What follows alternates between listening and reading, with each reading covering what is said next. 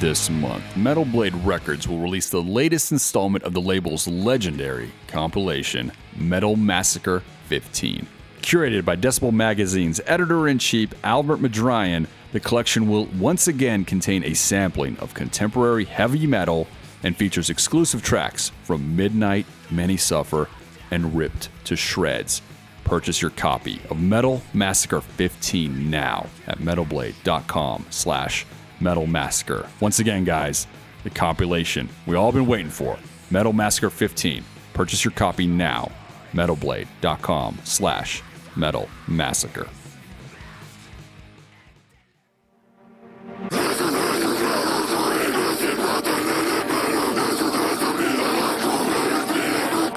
It's the Metal Sucks Podcast with your hosts Peter Speich, Brandon Hahn, and Jocelyn Sharp.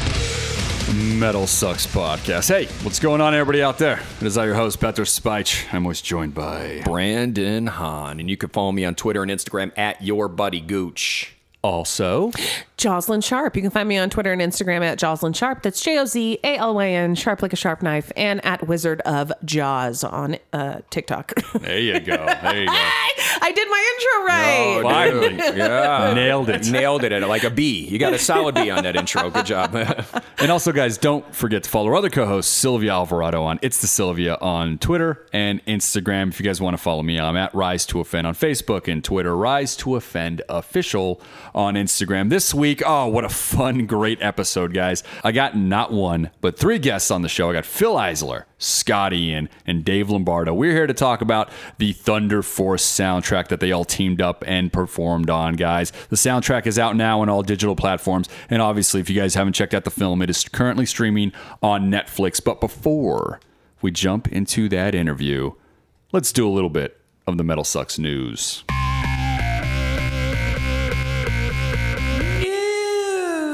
All right. It seems like you... Ew, I don't like that sounder. Oh, that's why I do it. Can I downvote it? That's why I do it. I unvote for it. I think we've all downvoted that sounder. He still plays it. I have the soundboard right here. It makes my asshole hurt. I don't like it. I just love having this power. I don't like it. It's so creepy.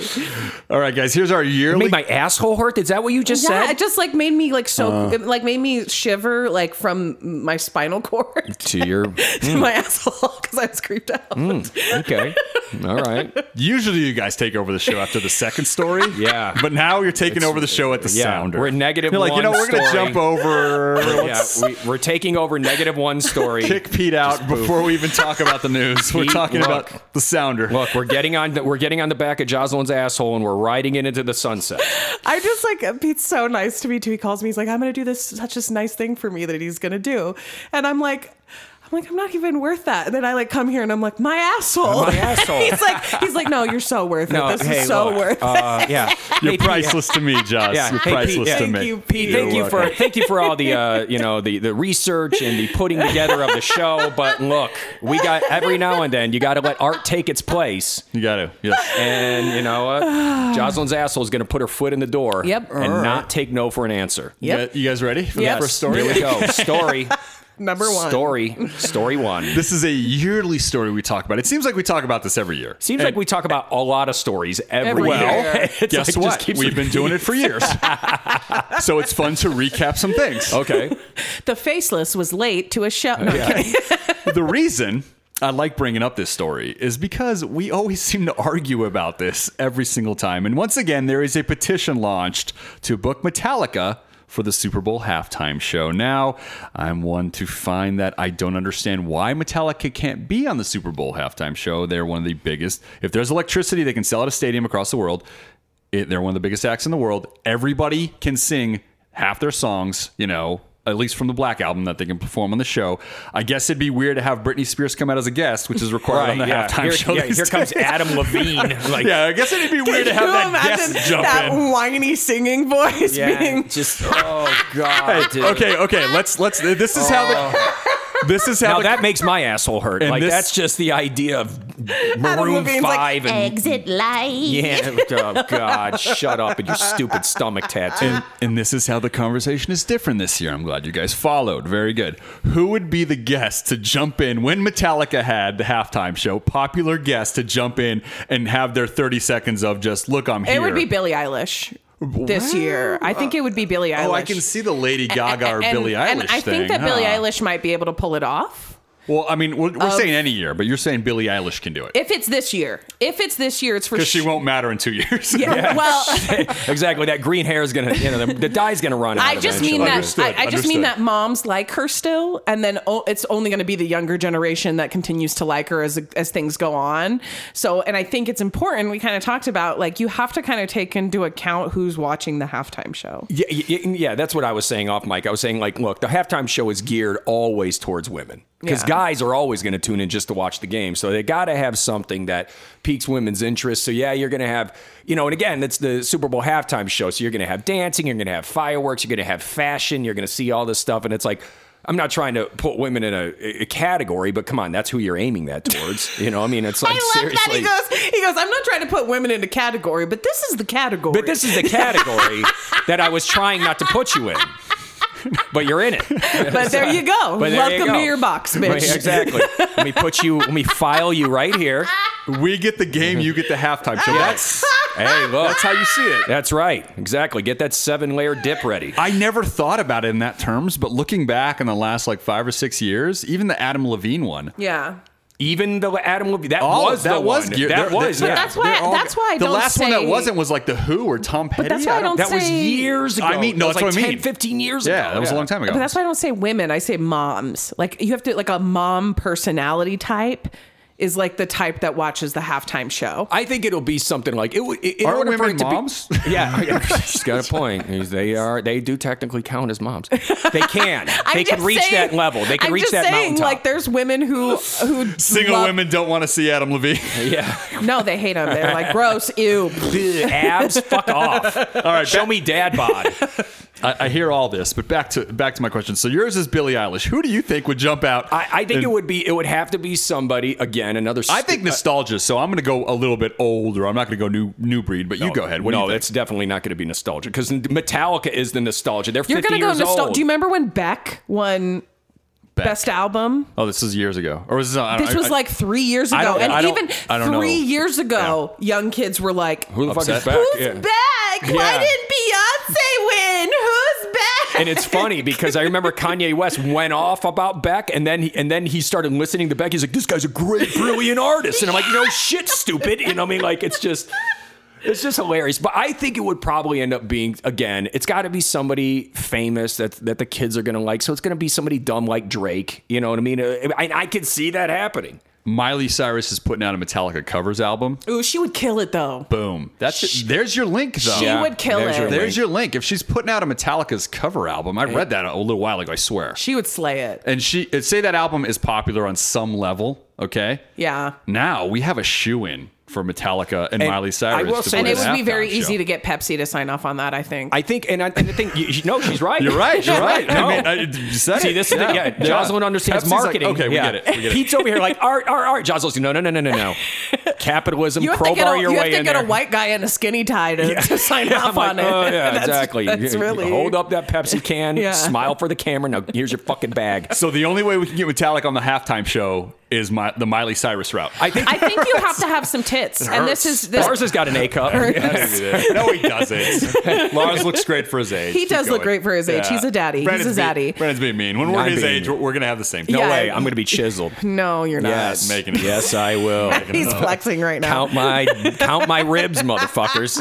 I just can't believe that. I just think there needs to be some feminine energy because Yes. I think that from the marketing standpoint, I think Pepsi's going to be like, well, where's the boobs? Where's the sex? You're right. And I think with Miley Cyrus, it's crazy because I thought Did she do one before? No, but the thing is with Miley Cyrus, though, it's funny you mentioned that because she is right on the cusp of being relevant. She's still relevant. She's gonna go down in history as like a really influential artist, which is kind of crazy. Oh, no. How do you think her dad feels? I think he's fine. I think he's totally fine. Look at her dad. Yeah, though. no I mean, worries, it's like her dad had that one. He had that achy breaky heart song, and then he had that hit rap song. Oh, that's right. He's I had forgot. a career forever. Yeah, I forgot. That's I mean, true. it's like, dude, we want to make fun of Billy Ray Cyrus and the mullet, but for country music, Miley's still more famous than him. oh, absolutely. And she's going to have a longer legacy in music than he will. You're right, but I'm not going to say that she's influential. If anything, all she's done is just kind of pick and choose the kind of styles of music she wants to get in. Influential is not the right word. Yeah. What I mean more is like impactful, like in pop culture. She'll have a longer career. And the best part of, and the one thing too, is when she went out there and did that shit at the MTV Video Music Awards,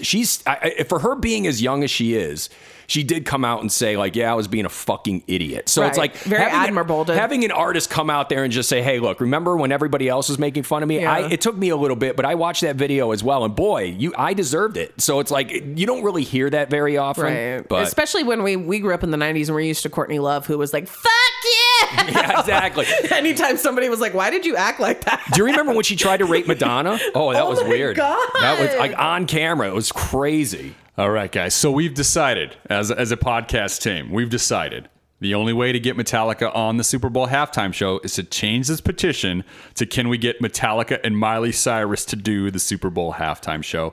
Next year when we talk about this story, because we know this petition will come up again. And so will the Guar one. Guar one. There's been Guar petitions. to Can get him you on imagine set. Yeah. Guar at the Super Bowl? Just That's football players, that's ridiculous, 40-year-old though. I love it. moms. But I'm just saying. I know I love it, but it's not gonna happen. I know it's not going to happen, but 100,000 signatures, though. I mean, it's like Yeah. technically it counts. Yeah, I know, but I know we're comparing Guar to Metallica. I understand. In all fairness, But there's R.I.P. always gonna- Odorous, I love you, but it's just not a comparison. So the only way to get this thing passed is to do Miley Cyrus and Metallica and petition that together. And I know some fans are like, that's bullshit. Hey, You need a compromise. compromise is life, and I would love to see them on stage. I know they're probably not going to play like Master of Puppets. It's going to be some of the hits, but I mean, I guarantee you it'll be a fun moment. And It can't be any worse than what The Weeknd did last year. And don't be a one-dimensional music fan who's just like, I only listen to this and I can't open my mind to liking anything else. No, Jaws. Opposite of that. Anyways, moving forward. No, I stand by my point. You people have heard your point. I stand by the opposite of that. Stick to what you love. Those are all the best people we know, Stick right? to That what you only love. stick to the narrow things that they enjoy and they don't go outside of it and they judge people who are outside of it. Those are the best people in the world. And artists. I think she insulted me. I did. No, I like heavy music. I'm sorry. It was there. Sticking to it. I don't need to know Miley Cyrus's catalog. No, I don't either. When there's I a don't- heavy I don't band know out her there stuff. that I have no idea. that You know I what- can probably. That's what I'm trying to say. Again, no, I'm not saying don't listen to what you don't want to, but what I'm trying to say is like, hey, if you like something, follow that path. I'm good with that. Anyways, moving on. What to the Pete just said is if you don't like story. metal, you're a sellout. I didn't say that at all. If you're not 100% dedicated to metal, you are a bad American. metal, punk rock, hard rock, classic rock. What else we got in there? All that, yeah, dude. Yeah. You're right. If you're not dedicated to that, you're a sellout. From Kiss going forward, that's God. it. Blues before that, but anything else, stare in guys, the corner. sold out. You sold out. It's horrible, guys. Anyways, I'm kidding. The next story we want to talk about, guys. Rings of Saturn is a band that's always. I don't know. They got a good fan base. People do like them. They're people are fans, I guess is what I'm saying. I'm fine with them. Never blew my mind, but they're always got bad news just following them around all over the place. They blame Metal Sucks for always picking on them. I've seen that in other articles. I remember Lucas Mann one time said that he has, some sort of mental issues because of the badgering he gets from the website. What? Yeah, I felt bad for him. That's sad. But anyways, I don't, whatever. I'm not going to talk about that. What are they picking on him for? Don't ask me questions. I don't know. Right? I'm sorry. I saw it coming. I'm like, you guys are going to be like, tell me. I'm like, don't do it. Okay. All right? I'm not going to, I don't know. Sorry. Piqued our curiosity. Yeah. So, but I don't know. I don't know what all that nonsense is. Like I said, maybe you guys can go to Metal Sucks and see and make your own decision. Anyways, I don't know. But recently, this week, the next story to follow Lucas Mann and Rings of Saturn. And I'm saying Lucas Mann specifically because he's the one that's in this statement by his record label, is that they got dropped by the label over threats and baseless demands. Okay, so this is what Nuclear Blast's statement read about dropping Rings of Saturn. Nuclear blast. Say it for me. Nuclear. No. Yeah. More, Okay. More. Nuke. More. NB has a long-standing... Love it. Save it. Love it. Way to compromise. Nuclear Blast Yes. has a No, long-standing... that was still wrong. Was it? It sounded right. Felt right. Maybe I just wanted it to be right. You're just rooting for him. Just like, come on, Pete. You got it, buddy. Nuclear. Okay. NB has a long... God damn it. With it. Just stick with NB. Just stick with NB. New Balance. NB has a long-standing history of supporting its artists, treating them with the utmost respect and integrity. This included Lucas Man and Rings of Saturn. Nuclear Blast is proud to provide the support and strives to make all its artists feel comfortable that they have a transparent, honest relationship with their label. Sadly, Lucas Man, on behalf of Rings of Saturn, has brazenly threatened to issue public statements condemning Nuclear Blast in the strongest terms possible if the label does not give in to his baseless demands. While Nuclear Blast is truly shocked and saddened by Lucas Man's actions, Nuclear Blast also does not tolerate threats. Accordingly, Rings of Saturn have been dropped from the label. I wonder what demands he was making. There is where we're going to guess, because they're not out there. Green M&Ms. We're kind of hoping that there would be a follow-up from Lucas Man by the time we talked about this. Nothing, unfortunately. Maybe You have next to week. make us more popular. Yeah. So what kind of demands do you got to make for a record label in 2021 to be like, that's it, motherfucker, you're gone? You know, like, Well, your money. contract, everything's pending. You said something that's making us easily cut Now, this cord. I will say, Yes. we have, even on our old podcast, when we had the old format, we've interviewed rock stars before. And look, man, I don't want to blast Nuclear Blast at all, okay? But some of the things that happen behind the scenes with these record labels and some of the things that they ask of their artists and the cuts they want to take of their merch and their record sales, and it's like they just keep coming. That could also be it. So I don't want to sit there and say that that Lucas doesn't have a leg to stand on with his arguments. But at the same time, threatening and then going on and then publicly doing it. I'm sorry, man. Like, in this day and age, if you're an artist and you got a record contract, you have to play the game. The days of the rock and roll artist and going out there and just getting fucked up and fuck you, you need me. Those days are over. They don't need you anymore. So it's like, I just want to know exactly what he said and what the demands were by the record label. I don't know what he would be asking, because it's like most artists in this day and age, if you're not getting what you want from whatever corporate cog you're using, then you just go to social media and you create other content or something, independently. So it's like, I don't really know off the top of my head other than more money. It would have to be more money. I would say, again, when you're talking about artists, yeah, it's always money. Money is always the bottom line here. But we're also talking about maybe scheduling conflicts. Hey, maybe the record label's making you take this person along with them when they didn't really want that. I mean, maybe there's a band that's on the label that's a rival of theirs or they don't like, and they're making. That's why it's so funny, because I always play this game with Pete. I'm like, hypothetically speaking, what do you think? And Pete will never buy into hypothetically. Now he's getting mad at me for No, I'm not mad at anyone. That's not true. Come on, let me ask the question again. He's not mad at us. He's just disappointed. That's right. Oh, that's even worse.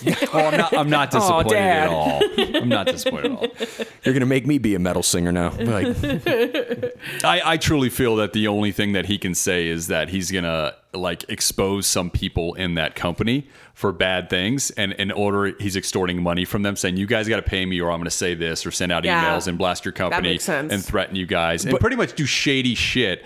And it has nothing to do with the actual thing or the band, because they kept saying Rings of Saturn or Lucas Man on behalf of Rings of Saturn. The band has other people in the band. There's 2 other guys to my knowledge. Could be more. So I think what he's trying to do is pretty much, extort the record company. And the funny thing is, which makes him the bad guy through and through, without a fucking... Anybody who's doing blackmail. That's what I think anybody reading this statement would think is like, all right, he's trying to blackmail a company. What has he got on them? why is he going this route? And then they're like, all right, let's here's the sever worst thing. ties. Here's the worst thing about blackmail assholes like that. Okay, Yes. that think that they think they just have everything figured out. They don't understand that they don't have a leg to stand on.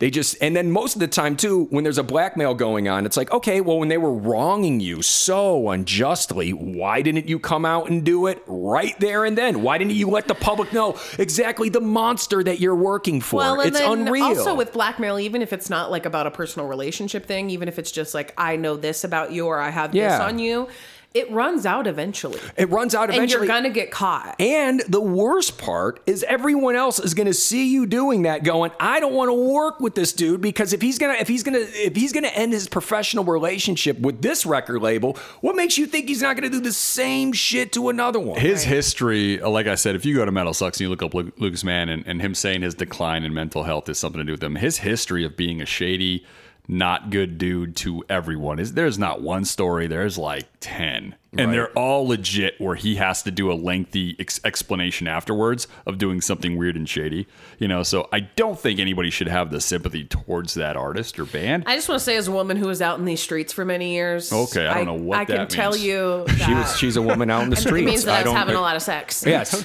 she loves sex. Lucases are shady assholes. You can't do that. No. You can't do that. No, I don't know. You can't just say Lucas's. They are, all of them. Look, I'm trying all to think. Peters are good guys. Look, the best Peters, character on One Tree Hill was a Lucas. Okay, I'm not going to have this argument with you. That is not the argument I was expecting you to come with. Wasn't there a movie serial killer David Lee Lucas, or wasn't there?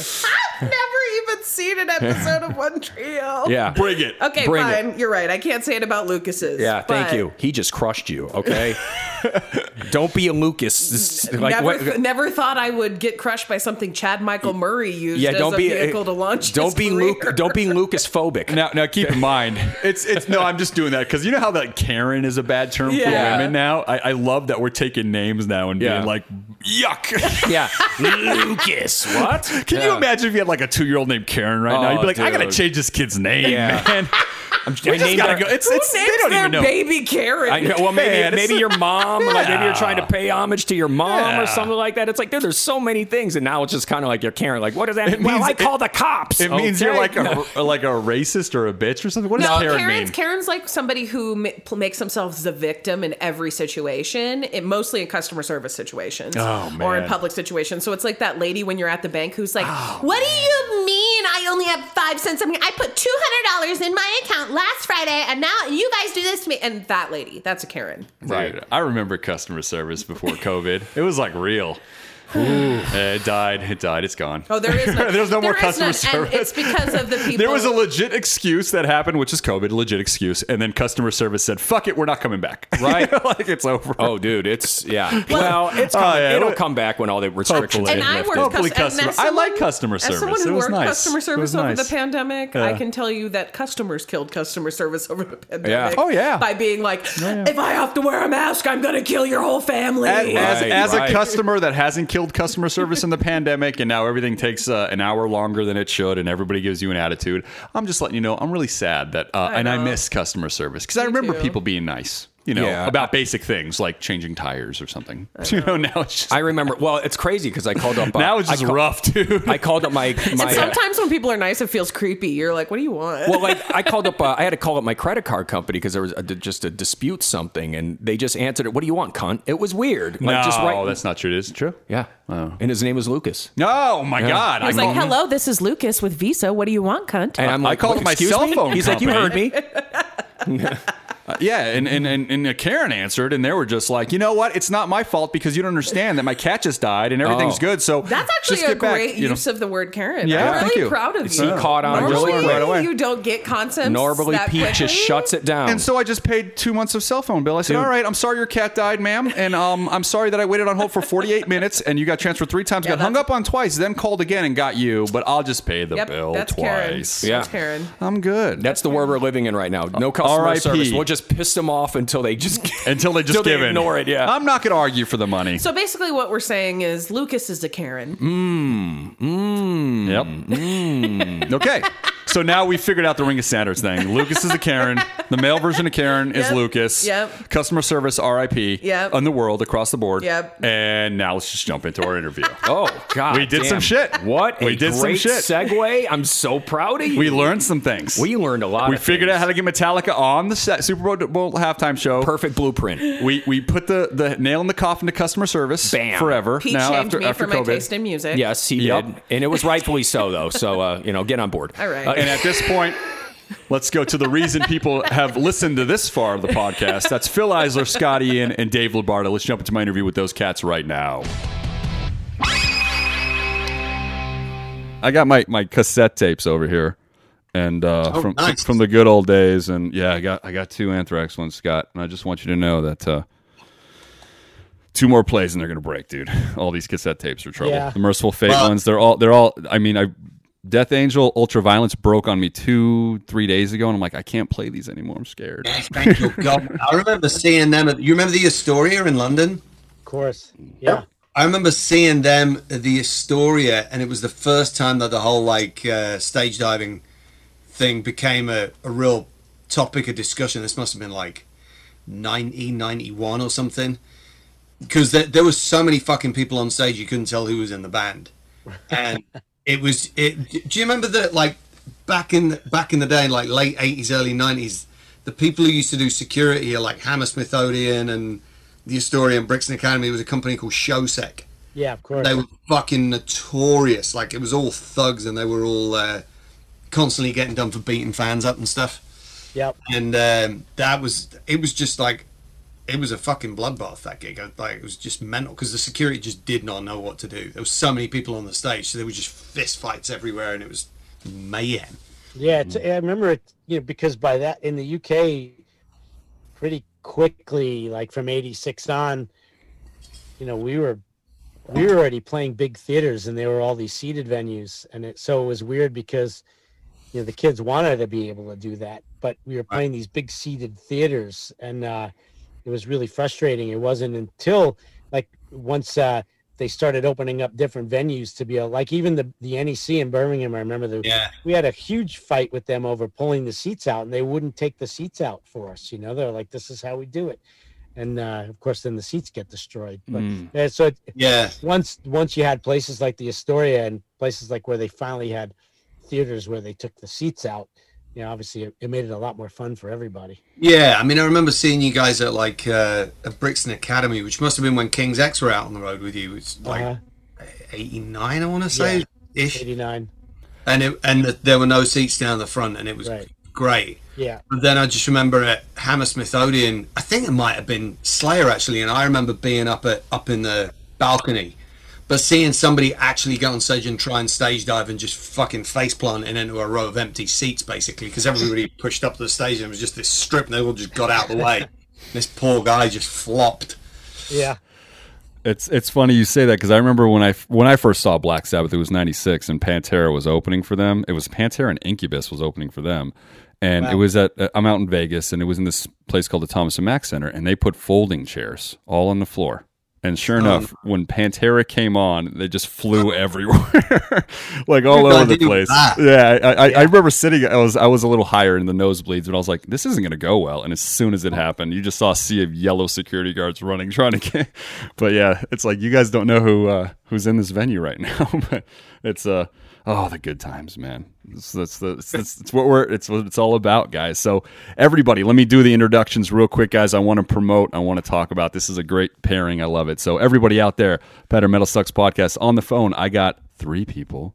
I got Phil Eisler, Dave Lombardo, Scott Ian. We are here all to talk about the Thunder Force soundtrack, guys. It is available now, all streaming and digital platforms. So let's start with you, Phil. Quick question. When you got the gig to do the music for Thunder Force, when did you realize you needed some heavy metal icons to get this thing right?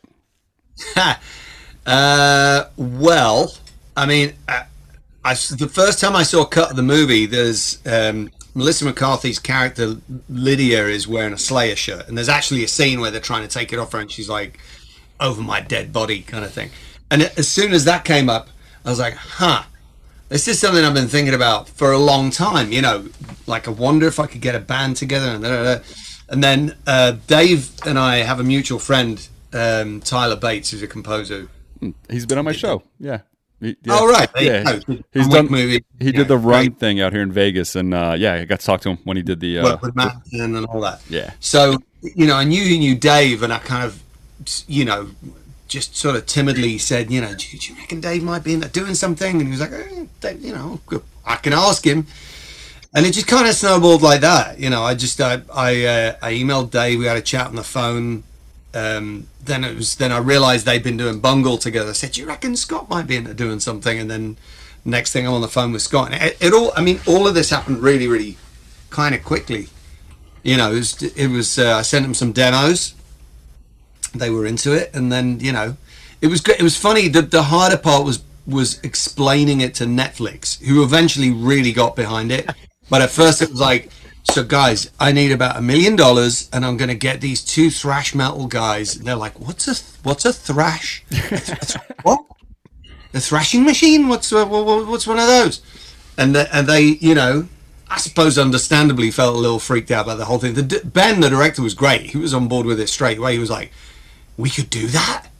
Okay, well, I want to hear that. That's cool, And along each stage of the way, they're like, well, we're going to have to hear demos. So I'd kind of do demos that were pretty close to how it was going to end up. So then they'd hear the demos and they go, well, why do we need musicians to do this? Like, this sounds good. And literally, if now you play pretty much any cue off the album next to the demo, it's like, oh yeah, okay, I'll shut the fuck up now, because it's like night and day. And that's why I got the guys in, because could have got session players in to do it. There's some great players around and everything, but Scott and Dave invented this shit. Why would I go for somebody who's just learned it off somebody else, Absolutely. Oh, dude, come on. I'm with you 1,000%. Now, one thing I did like, Scott, this question is going to be directed to you, is that I saw that there was a scene where you guys were doing war drums, right? I saw a video of that. And Scott, you had to be on the same pace with Dave. Now, I know that you're a guitar player. I don't know how great a drummer you are, but was there any difficulty to make those war drums perfect? All 3 of you guys were involved, correct? Yeah. I'm a very rhythm guitar player, and I'm also just kind of a frustrated drummer. So, any chance I get to bang on a drum, I jump in. And there was no difficulty. Well, as far as I know, there was no difficulty keeping time. You remember how Jay's going, okay, guys, take 77. Yeah. Maybe you might want to ask Jay Rustin if he had to move any of my hits on the Pro Tools grid. Or That's awesome. And Dave, I'm going to go to you next, buddy. Now you've the soundtrack experience and all that stuff. You having such an array of all the musical stuff you've done through the years, man. What was the most different, or maybe not challenging is not the word I'm feeling, but what was the most different approach that you had to do to kind of make sure you were making everybody happy with what you were giving them? Well, I knew exactly what Phil wanted. His descriptions of the songs and of course the demos really said everything. And I was just able to translate and his ideas. So it wasn't, the only difficult part, I would say, is of course these songs aren't structured like a normal piece of music that you would hear on the radio, because you're adapting time signatures and measures to film. So your cutoff points are different than in a normal song, at least, in traditional writing, in more like avant-garde, it would make sense. But, so you were challenged in knowing when to stop, when to start, where the accents were. So I had to make notes, throughout the session to make sure I had the points right. But overall, it was a lot of fun. I think that's the bottom line when you do these things, even though sometimes they're challenging, it's fun and it helps you develop your own, expertise, I should say. You know what, Dave? It's funny that you said avant-garde because one of my favorite composers, Bernard Herrmann, who, for those of your listeners that might not know, was Hitchcock's main composer for a lot of his movies, for Vertigo, for Psycho. He also did the music to Citizen Kane, to all sorts of stuff. But he was very famous for saying, the thing about film music that I love is that, and he always aspired to be a symphony conductor. Which is funny. The grass is always greener, right? He's one of the most famous film composers of all time, but all he wanted to do was be the director of the New York Philharmonic. And he basically said, you could kind of use the most avant-garde, out there, weird orchestral techniques in a movie that you would never be able to drag people to a concert hall to listen to because they want to hear Mozart and Beethoven.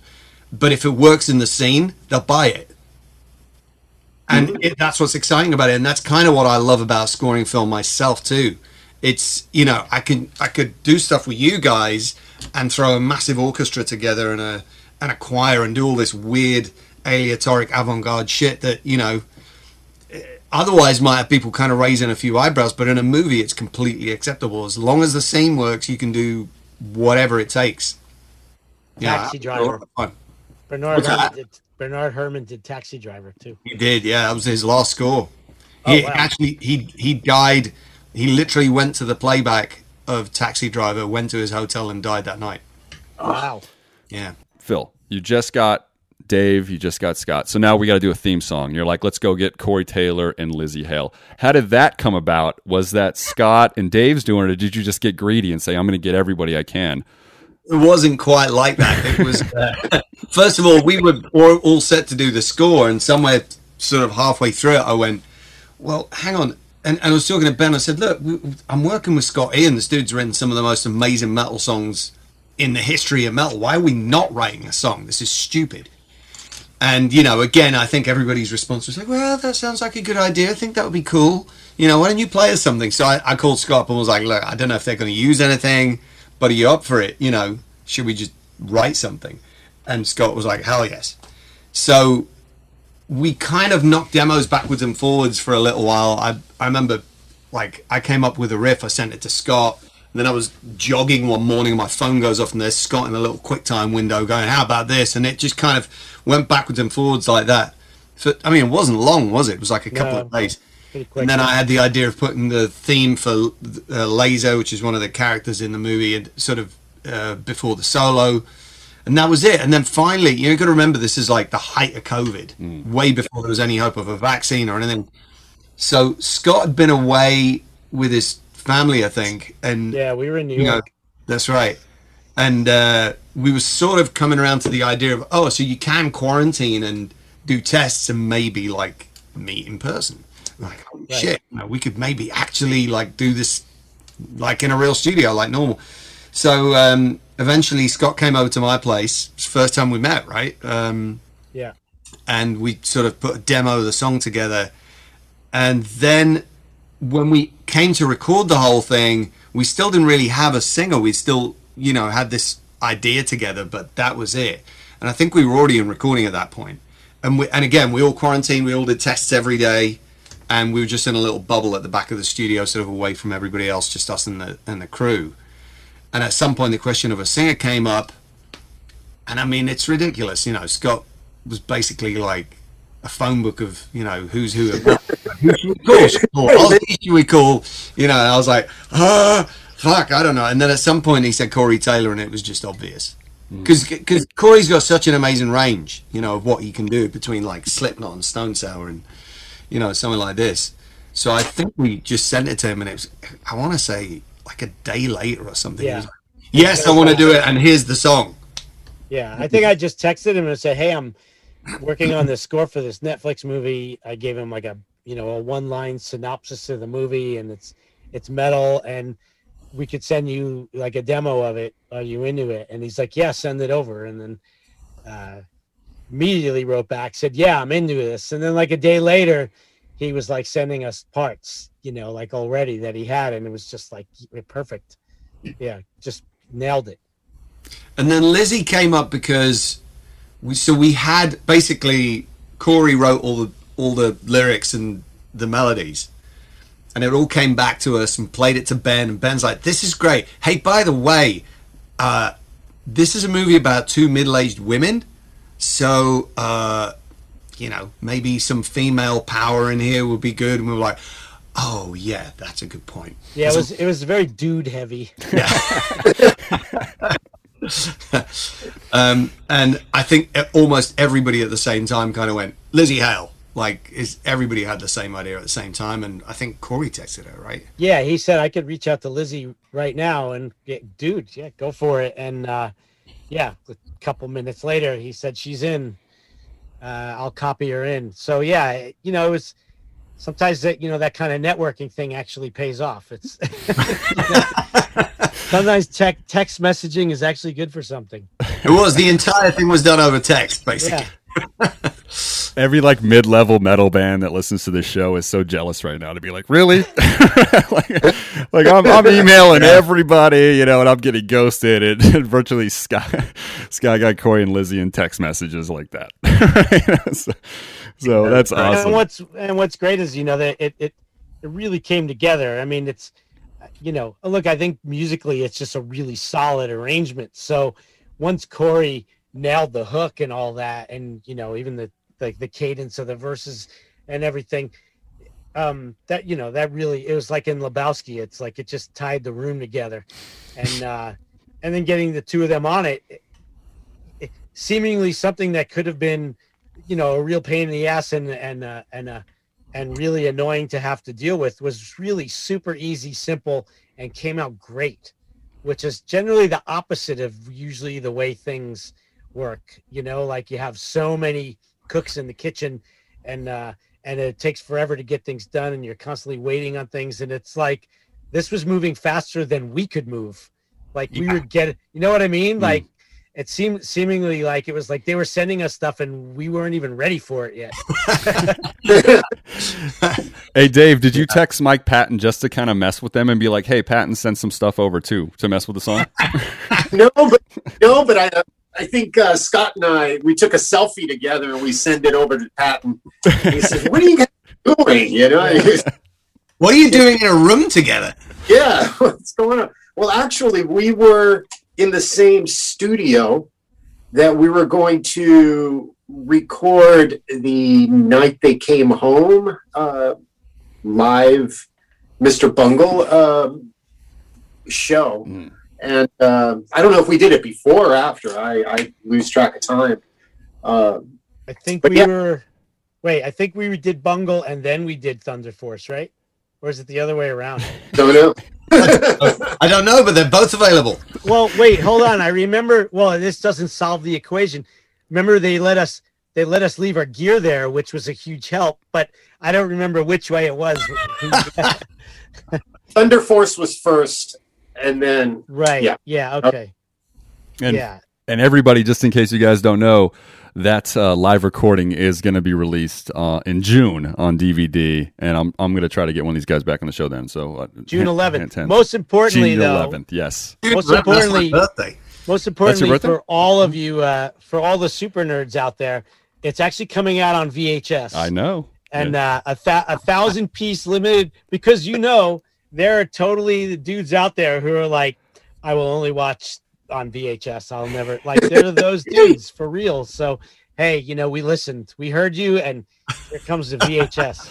I'm letting you know right now, I'm going to pre-order it on VHS. I know I don't get this. The DVD I saw in the press release has, I guess, more content, and it's just the show on VHS, to my knowledge, is what I saw. I'm fine with it. I just want the VHS copy. I haven't bought a new VHS. Man, we're going till Matrix Revolutions. 90s. Yeah, a long time ago. 90s for sure.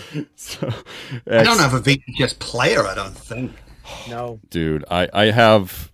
Just so you guys know, I have walls of VHSs, and I go to eBay, and I've spent $250 to get a decent one, and I've got 4 now. So I'm good for the rest of my life, so I can show my kids some of these old movies I got on VHS. But right, it's, you know, I'm just saying it's hard when technology's gone. But yeah, dude, I was a collector my whole youth. I can't get rid of them. It's one of those things, you know. So, but yes, June 11th, as we mentioned, the Mr. Bungle DVD's coming out. I was lucky enough to see the stream. I thought it was a real library. I was schooled pretty early, saying I'm a fool, but yeah, it was a studio, and it was fantastic. Yes. For everyone, you know. No, it was the library up in. It was. What's that place? That's right. Yeah. Eureka. Yeah, Eureka Public Library. Oh, dude! Wow, I didn't know that. I talked to what you got? Stop it, Scott! I saw you. See, I'm like, see, if this was audio, you got me. Right? But anyways, so real quick. Now, one thing, Phil, this one's gonna go right back to you, buddy. Now, you saw what Dave and Scott did with the Mr. Bungle demo. They came back. They refixed it up for, you know, Trey and Trevor and Mike, and they made it one of the best records of all time. You know, top 10 on a lot of lists last year. It was on there. You guys can check it. Now, if we go back to your composing days, what film soundtrack do you think you need them to step back in, revisit, and make unforgettable that you've done in your career? All of them? Okay. I mean, I was trying to think of what would love that treatment. I mean, it's, you know, with Thunder Force, we built everything from the ground up around the idea that these guys were going to play it. So it's like, you know, I'm not sure if it would certainly be interesting, since I've written like a lot of kind of very, very sort of film noir orchestral scores or something, you know, just to let these guys loose on it and see. But that, you know, that's kind of, I mean, my dream is that we get to do this on another movie, and that it's and that maybe next time it's not a comedy, maybe next time it's something like super dark. Yeah. And, you know, we this. like general demeanor. And we get to, you know, kind of let rip on like, or, you know, or a serious superhero movie or something, because we've sort of, it's like we've come up with the formula, but now there's so many places that I could take this that would just be so much fun, you know. Like, and a lot of it comes from my experiences of seeing these two guys play when I was a kid, of like the excitement of that moment when I first saw Slayer on the fucking hell on the Rain and Blood tour, and just seeing the curtain go up and just being like that hair on your neck standing up, or the I really remember you guys coming on stage on the Euphoria tour with you. Like, I remember what the intro actually, I think I must have seen the tour before that for Among the Living, but just seeing the intro, like hearing the intro tape roll, and everything back then was so blazingly fucking loud. Yeah. That just like you couldn't help but be excited by that. And a lot of that informs, like, when I see when you mentioned Matrix, that's a good example.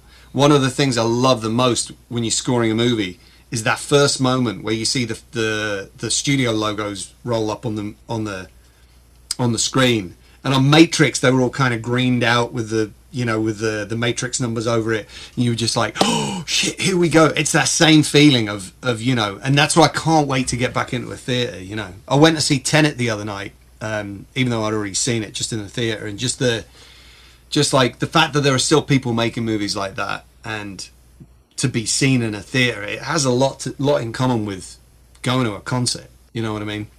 So yeah, I can't. That was a really roundabout way of answering your question. I thought the question was, what just score, not one of Phil's scores. I thought you were asking like what score from another movie, and so I was gonna say like probably like Star Wars New Hope or Jaws. I think should totally be redone, because whoever did those a hack, obviously.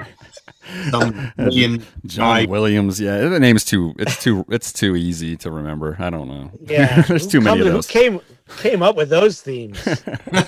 I do love the story of you know, Williams has always told the story about how he first sat down with Spielberg and played him the theme for Jaws, and Spielberg goes, "Are you joking?" And he's like, "No, you just trust me. Here's the theme. Dun dun." And no, that's it. Yeah. Then just more of that and faster. Amazing. Well, that's like similar to when Malcolm came in with the riff to Back in Black. Bom, ba-da-bom, ba-da-bom. 3 chords. right? And in anyone else's hands, that's like, who gives a shit? Right. In their hands, it becomes Back in Black. Right. Exactly. Totally. 100%. Yeah. And now, Dave, you did do the director's cut years ago with Fantomas, and you had to revisit scores. Was that something that was a very difficult process, kind of similar to this, or was it completely different as far as everything went? It was actually similar to this. Patton had written the interpretations of those songs in his language, and so we had to relearn it and then record it and obviously perform it. So that's basically where I got my feet wet in the film scoring, world, or at least working with music that was used in movies. So that was a lot of fun. That was great. That opened my mind to so many possibilities of what you can do with music. And it's all just about interpretation. What do you want to hear out of, let's say a melody like The Godfather, and, what Patton did with The Godfather and what he did with even Spider Baby and several other ones. I don't have the titles in front of me, but his interpretations were amazing, and how he incorporated heavy music, into those themes. It was amazing. Loved it. Absolutely. So I got time for one more question for all you guys. So let me start with you, Phil, real quick, as I bounced off the director's cut Fantomas question. If you can redo some scores, like Scott was saying, of your favorite scores of all time, let it be John Williams or Vangelis. I don't know who your favorite guys are, but what would you want to try to do that in a heavy metal format, kind of like they did with that director's cut with these two cats? Well, funnily enough, Scott brought up Taxi Driver. Imagine that as a metal thing. Mm-hmm. Yeah, that would be something. Yeah, it's total. Talk about, I mean, the first one that pops to my mind would be the Road Warrior, the Mel Gibson, because, I mean, when that came out, like, 82, right? I mean, that movie was, like, kind of perfect timing for all us dudes that were starting, and we had bands. And, I mean, the music in the movie really wasn't, obviously it wasn't a metal score, but it's just one of the most metal movies of all time. So, I mean, I feel like someone should redo the score and like overlay it to that movie. That would be great. That would be great, man. So I think Taxi Driver would be stellar with these cats, man, too. So that, yeah, there's a lot out there, but little bits and pieces, guys. Think about it. Talk about it when I'm gone. I'm good with that. I got no problem with that whatsoever. So. Come on, lad. We need a new project. Scott, last question for you, buddy. I'm a fan of Motor Sister. Was a fan of Mother Superior. You guys are in studio. Can you give us any update on that new record by chance? It's actually being mixed right now. Jay Rustin is mixing it. I think we're 7 tracks in, so it's almost done. Yeah, we're gonna sit down with Metal Blade at some point and come up with a plan, because obviously everything's different these days as far as releasing records and what we're gonna do. But yeah, I mean, the record should be done in another week and a half, and then we'll figure out how to put it out there. Excellent, man. And we brought up everybody, Mr. Bungle's live DVDs coming out June 11th. Make sure you guys are looking out for that. And last question for you, Dave, just so I can go around the horn, buddy. I want a new Dead Cross record, so I'm going to bother you about it. Right? How are you guys doing? Any progress? I know how busy everybody's going to get when touring starts and all that stuff, but has there been any talks or anything about a new Dead Cross sophomore release? Yes. Yeah, it's the music's done. The music was wrapped up back in late December 2019, and obviously the pandemic broke and slowed everything down. I think Patton has a couple more tracks to wrap up, and we should be done. Hopefully, late 2021 release. Beautiful. I know he had a lot of projects that he had to wrap up, including Tomahawk and several others. So, it's there. It's waiting. Beautiful. We won't hold you to it, man, because we know how things are right now in the climate, but it's amazing that we got those records coming out from you, from Scott. But we're here. Everybody, if you guys haven't checked out yet, make sure you do, guys. Thunder Force, the original soundtrack. It's got Scott, Dave, and Phil. It's great, guys. It's available now on all digital and streaming platforms. We're going to play the theme song right after this interview. With that, gentlemen, it's been a fantastic afternoon. Dave, Scott, Phil, thank you guys so much for calling in. You're welcome. Watch the movie. It's man. great. Yes. I'm so sorry. The movie, guys, make sure you're checking it out. It's on Netflix streaming right now. So it's a great time. So make sure you guys check that out as well. So thanks so much, guys. Check out the credits at the end. Yes. Listen to the song and check out the credits at the end. Yeah, that's the thing. Netflix always cut the song off at the end, so you got to hit the button. Smash that button. That's true. Hey, yeah, I know exactly what you're talking about. It always moves on to the next thing. Guys, don't do that here.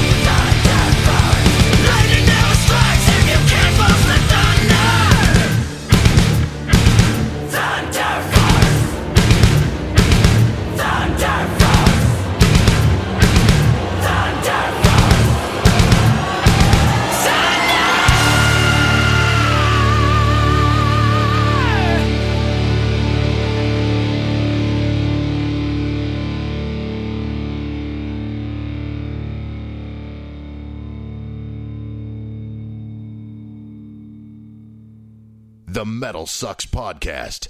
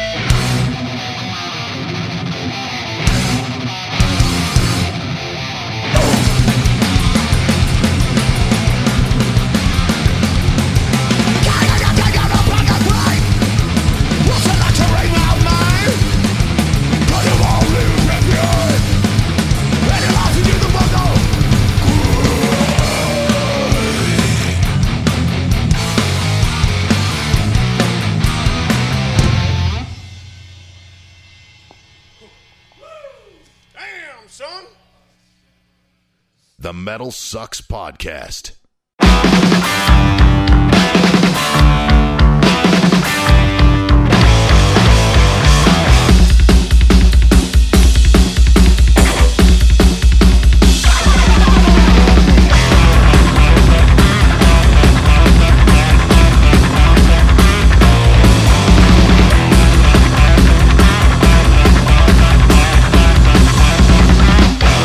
I got a high-pitched sound keeps ringing in my ear. You know it's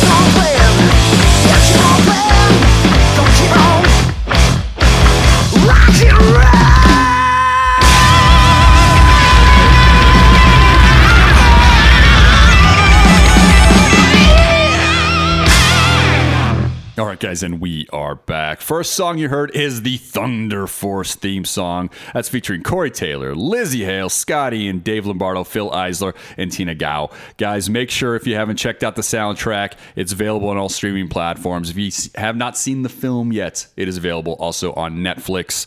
As we mentioned, second song you heard, guys, is off the new live album, DVD, and as we talked in the interview, VHS, The Night They Came Home by Mr. Bungle. It's coming out June 11th. That is Bungle Grind. I just want you guys to know I did order the VHS, $24.99, EpichackRecordings.com. That's how much I paid for that VHS. $24.99. Yeah. VHS. Yo. How much did you pay for a VCR? Dude, we talked about that in the interview. I can't get a good one for like $300, and sometimes they break right away. But I have 4 good ones now, so I'm good for life. I take back all of the bitchiness. I no longer feel bad about you judging me. Third song. 4 VHS play. What? I got one in the kitchen, one in the living room, one in my room, and one in one of the kids' rooms. Unreal. Yeah, so we can watch movies. Oh, wow. Anyways, it's Okay. cool.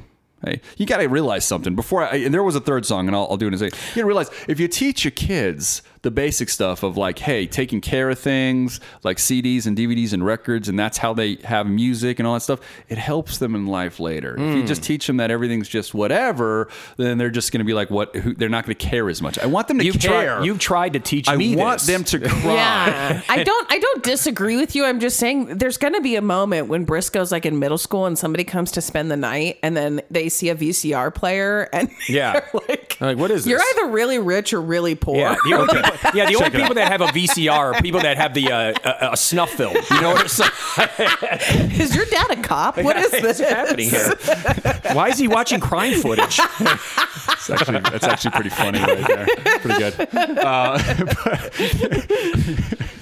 Anyways, or it might work the opposite way, where it's like, hey, he's 17 and he's like, hey, let's watch this old classic 80s horror movie on VHS with some girl that's like he likes, and they're like, oh, No, wow, he's going to be cool for sure. Yeah, He's yeah. going to be way so more it might interesting work and out cool. for him too. It's But the gonna be point great. is, you got to teach kids to care about this. You got to have some tears when you scratch that CD and you can't listen to your favorite song anymore. I'm doing that with my kids. Third song, you guys ready? And they're going to have the Mr. Bungle VHS in there to see that performance. How's that? Boom. Only 1,000 available, guys, by the way. Third song. I know we segued away. Segue You guys back in. heard that song, though, so you know what song I'm talking Let's about. seg in. Okay? It's off the debut record, Black Sabbath, Ozzy Osbourne drummer, Tommy Clufotis. He's putting out a solo album, and it's called Tommy's Rock Trip. All right? And that song is called Got to Play Some Rock and Roll. The new album is called Beat Up by Rock and Roll. It's out May 7th, guys. I dig that dude. I dig his drumming. Obviously, I mean, he slayed it when we saw him with Black Sabbath those last 2 or 3 times, and an Ozzy. But dude, it's a lot of fun, that record. If you guys dig that song, that's coming out May 7th. So those are all the songs we played. Buy all that shit. Okay, physical copies. Physical copy. Well, Thunder Force is only on digital, but everything else physical copies. Yeah, try to get a physical copy. Yeah. How about this? Record Thunder Force on VHS. I wonder if you can. Can you record off a VHS off of Netflix? I'm sure you could. Don't. you probably No one could. tell Pete Why how to would you do that, that? because he Why will would you- do it. Why would you? I'm not doing No. that. He would never. No, that defeats all That defeats of the what whole Pete purpose. is all That's about. true. Yeah, yeah. That So defeats it's the like, purpose. If yeah. I don't have the packaging and like the whole, no, I'm not. Yeah. But I'm I'm not trying to pretty hold on sure. to like recorded shit, unless it's like from, home video. But like you were saying, I mean, not- yes, you can do that. I mean, Yes. to your point, I mean, there is a minimalism thing and an ecological thing for getting rid of the physical copies of things in some ways. But I've heard all these arguments, and guess what? hates them. he's still going to buy the VHS. Yeah, Absolutely. exactly. I did. No, I already Pete's did. Pete's not gonna be happy until some I got a pelican text is choking message, on his VHS okay? copy. Yeah, I got a text message from Epichack, probably from Mike Patton himself, saying, "What's up, Pete? Thanks for buying the VHS. Hey, we'll let Pete. you know when shipped." It's good. We're good. Yeah, I cannot wait until golden, in Pete. like 80 years when Pete dies, that somebody has to go through all of his stuff. I'm gonna make it to 100. So thank years, 120. How old are you, I'm Pete? 40, I don't know. 40. Christ, So I'm not gonna make it 80 years. 80 years. But 60. Let's cut our losses at 50 or 60s. Jesus. 60. Look, whatever Goodwill gets my collection, hey, somebody's gonna be happy with it. Listen, I make fun because you're an actual interesting person who likes cool things, and I'm just a fucking basic bitch who's like, oh my god, Pokemon. Jocelyn, please. That's so accurate. So those years on the streets. All them years on the streets. Yeah, you can only take so You much. lose your feelings. You can only take so much dick before you get really into Boom. Charizard. Full Look, circle. I gotta say this real quick. Full circle. I gotta say Full this. circle. Jocelyn was never a prostitute. It really sounds like we've been saying she was. This is just nonsense. Not true. Yeah, no face, no Treat case. her like a lady. No face, no case, And brother. don't send her no bullshit on it. And people will hear what we're saying and be like, "Hey, I could send a random thing to her." Charizard, somebody did. And just so you know, if you DM me a creepy DM, I do send it to the group chat. She with sends Pete it to and us. Brandon. Oh yeah, we get it. And we sit there and go, what? We get it. And we look at your picture and we're like, this guy. Yeah, this guy. This guy. Oh boy, this guy's going to write you poems using his blood. Yeah. Sylvia too. Yeah, we get them. Yep. Yeah. So expect them to come to us. And if you're out of line, we'll do nothing.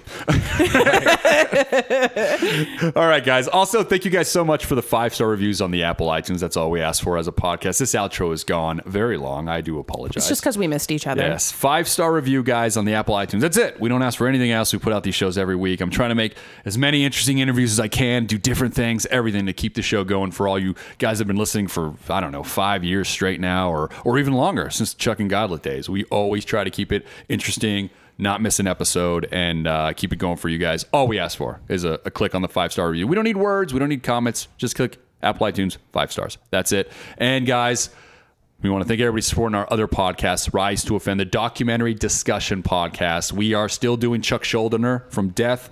The documentary discussion, part 1 is out right now. Part 2 hopefully will be out this week by Thursday, and then we'll roll into another topic. But guys, if you haven't checked out our other podcast, we discuss everybody, guys, and we've done so many different artists that have offended society in some way, whether they created death metal, quote unquote, like Chuck did, or something else, and we talk about them as human beings and where they are today. It's a great podcast. If you guys haven't checked it out, I'm really proud of it and this team for all the work we put into it. So that is Rise to Offend, guys, available on all platforms. And to be clear, I talk 50% less about my asshole on that one. I'm So- willing to say I'm gonna say- 55%. I'm gonna lean towards more. She than really that. classes it up. Yeah, unless we're talking about Gigi Allen, then it's just her asshole or his. Yeah, exactly. So the Gigi Allen episode is all about Yeah, it's like All right. it's like the beginning of a Mortal Kombat. Yeah, it's fight. like a reverse kiss. versus. Two buttholes just touching. I'm sorry. No, it's good. It's like the Reverse beginning, kiss. the beginning of Monday Night Football where the helmets collide, but it's assholes. All right, I'm sorry. I'm so sorry. The 2 boxing gloves in Rocky 4. No? But assholes. Okay, but assholes. Until next week. Assholes. The Metal Sucks Podcast is signing off.